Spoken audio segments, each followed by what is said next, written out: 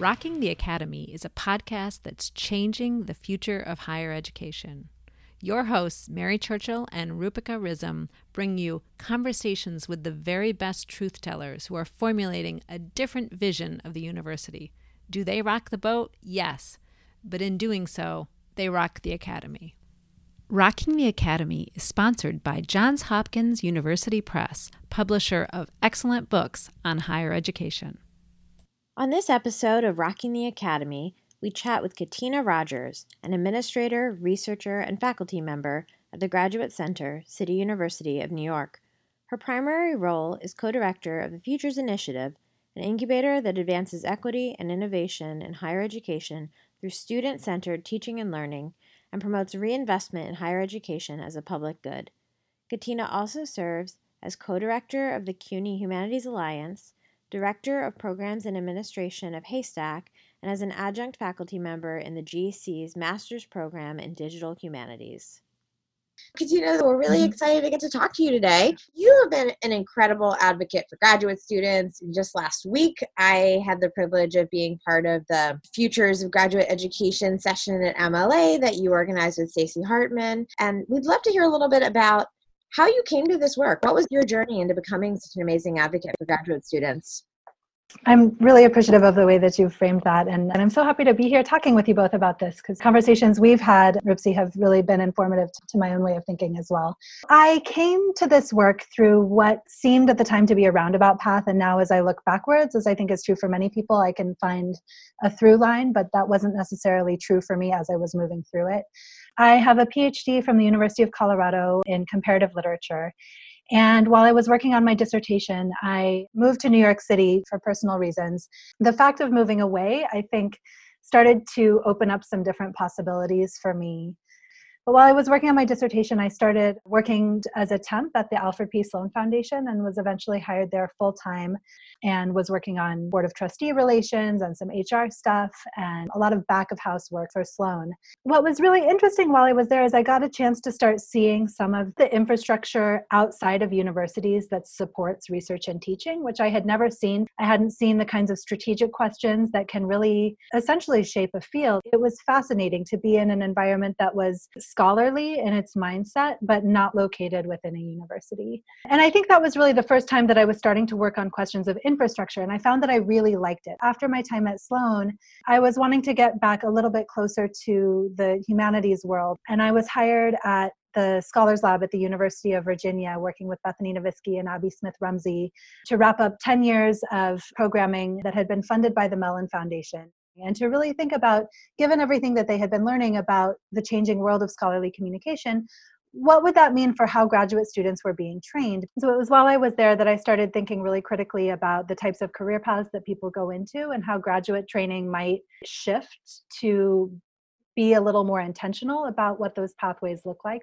I spent some time after that working with the Modern Language Association and had a chance to think about how professional societies have a role in setting the norms in these conversations. The MLA and other organizations like it have a really good opportunity of saying, this is what we expect to see as a discipline from different programs in terms of adjunct wages, how we evaluate scholarship, how we're sharing our scholarship.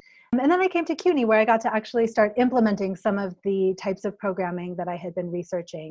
The thing that all of these share in common is that I have found that I really love to think about the systems and structures that make different work possible. That's great. I mean, I'd like to follow up with a question about foundations. I worry about, in the context of philanthropy and charity, the level of control that the people who hold the purse strings are able to exert over the kinds of programs that we are able to get funding for. And I'm curious, from your perspective working inside Sloan, how did they balance that? That's a really complicated question. And I mean, what I would love to see is a situation in which universities had adequate public funding to where they didn't need to be going for private support. Private funding is not a solution for the challenges in higher ed today. I will say that what I found at Sloan is that they had a very strong intention to invest in people and trust the work that the people were doing. I think that does still carry a lot of risk, because how can they evaluate who's able to do that? Any foundation is going to be looking at a person's scholarly record, which is measured across metrics of prestige that tend to benefit some scholars more than others. And it can be harder for emerging scholars or scholars whose work doesn't look as traditional to gain a foothold within those spaces. I will say I've been really inspired by the shifting priorities at the Mellon Foundation to really support community colleges and access-oriented institutions. I think that kind of intentionality in foundation spaces to think about ways that private funding can reinforce hierarchical and prestige-oriented spaces is really important. So switching gears, your book, Putting the Humanities PhD to Work, is coming out later this year. What are the key insights that readers will find in your book? Oh gosh, I'm so excited for this book to come out. It's been wonderful to work with Duke University Press and with Ken Wissaker. I hope that people come away understanding that career development is not a standalone issue. I think one of the things that I have found really challenging in talking about career pathways is that often it gets separated from questions of equity and inclusion and labor structures, especially, and evaluation, as though somehow it were separate from all of those other interlocking reform efforts within the academy. And so in the book, I really try and focus on those points of intersection between the practical and structural matters of graduate education form more broadly, and how thinking about career pathways has to be really deeply embedded in those questions of values and labor and equity. I hope that people also come away with some concrete ideas of how they might move forward, whether they're students or faculty members or administrators. I try to both talk about those larger picture things as well as some more concrete ideas for how people can get started depending on where they are. One of the things that has really emerged for me has been a sense of misalignment between values and structures. Coming from a public institution like CUNY, there's a sense that is quite palpable that CUNY wants to serve the students of New York City, whoever those students may be. And it's absolutely an access-oriented institution, an institution focused on equity. And at the same time, the structures that govern it as an institution look very much like the structures of elite institutions. And those structures don't always serve the same values, and sometimes they actually undermine those values. And so things that I think are often taken for granted within university spaces, like requirements for tenure and promotion or what the dissertation might look like, those are sort of accepted as part of the bones of what graduate education or a faculty career looks like, but they may actually be working at cross purposes to the goals of the institution. I have found those points of tension to be a really interesting space to consider. Like, what might we think about differently in terms of those structures, so that we can really think about how to advance the goals and values that we say as an institution that we have, rather than supporting other values that we might be trying to work against.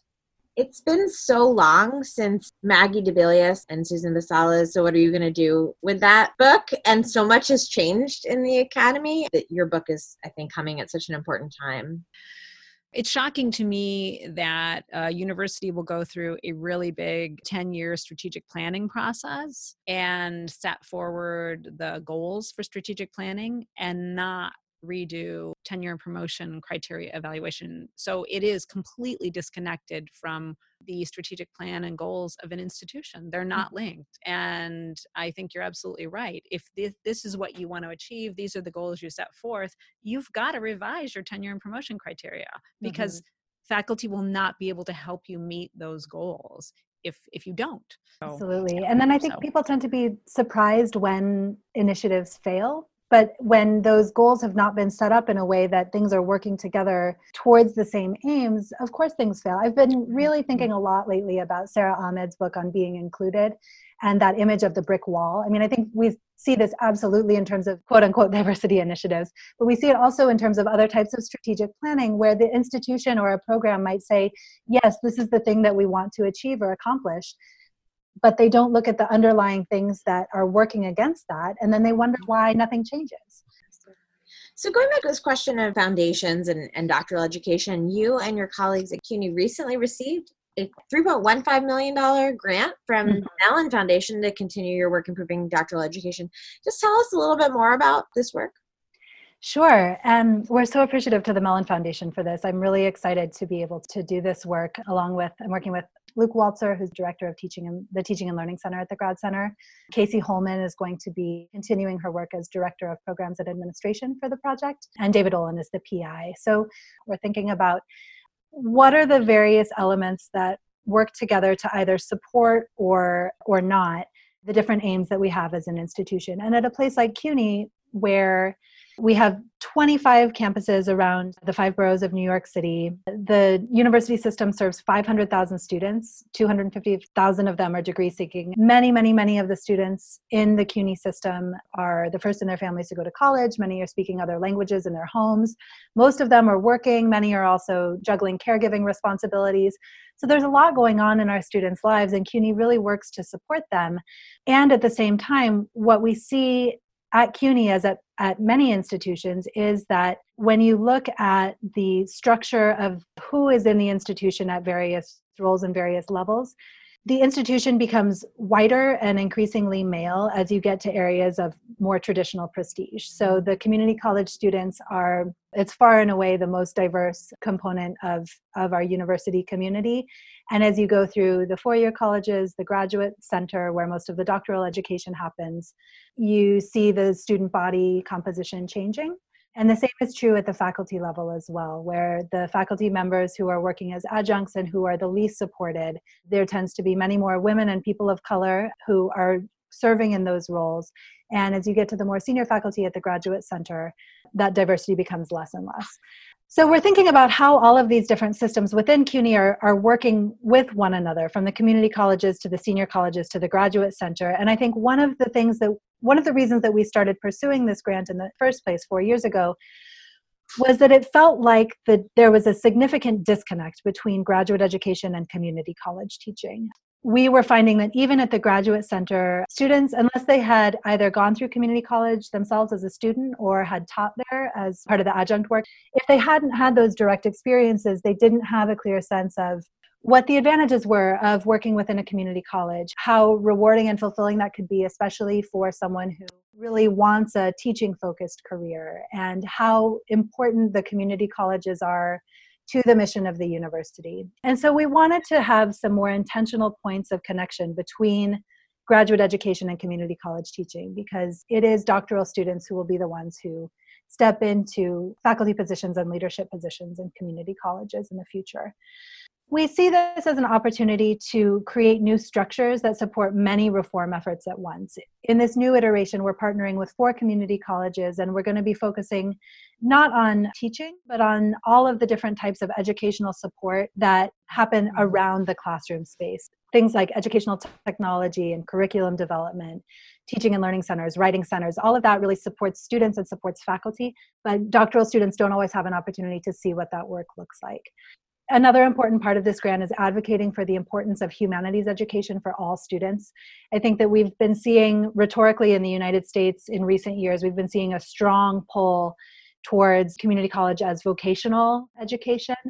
So we're trying to reinvest in that and really focus on the fact that, particularly for students who are coming from very complex circumstances, navigating many different cultural contexts in their day-to-day lives, that having a deeper understanding, an opportunity to examine art and music and literature can help them to also have different lenses of understanding and navigating their own spaces. It's fantastic. And Katina, you are hosting a really interesting conference in May. Can you tell us a little bit about that? The conference is called Graduate Education at Work in the World, and it's going to be co-sponsored by the Futures Initiative, which is the organization I co-direct at the Grad Center, and the Publics Lab, which is a relatively new program at the Grad Center that's focused on public engagement, mostly within the humanities and also in the social sciences. So the conference is going to be an opportunity for people to come together and really think about some of these questions of career pathways in that broader context of graduate education reform. The conference should include a really wide range of participants. There should be students, both undergraduate students and doctoral students, faculty members, administrators, people who are junior in their career, senior, people coming from New York City and the region, as well as people coming from more rural environments and more regional contexts. And I think that all of those different perspectives really help to think through some of the assumptions that seem unchangeable in a given institutional context, but actually look quite different in other spaces. We're going to have keynotes by Melissa DeShields and Micah Gilmer of Frontline Solutions, and the two of them work with foundations and nonprofits to think about how those organizations might meet their own goals. So I'm really excited to see what kinds of conversations emerge from that. So our final question is, what gives you hope for the future of higher education? I think that hopefulness in some ways is a discipline. I don't always feel hopeful. There's a lot that's really difficult right now in higher ed. And I think that for me, focusing on those spaces of hope and optimism have been really important to being able to continue to do the work. I think a lot of times administrative work can feel sort of disconnected. And it's been really in working with students, especially working really deeply with graduate students, which I get to do every day. I have been so lucky to work under Kathy Davidson, who founded the Futures Initiative, as well as Haystack, another organization that we co-administer. Kathy has a very hopeful and optimistic outlook, and I think that that perspective has really helped me to think about my own tendencies towards, at times, skepticism and despair, and think about the ways in which the work that we're doing can make a difference even in difficult times.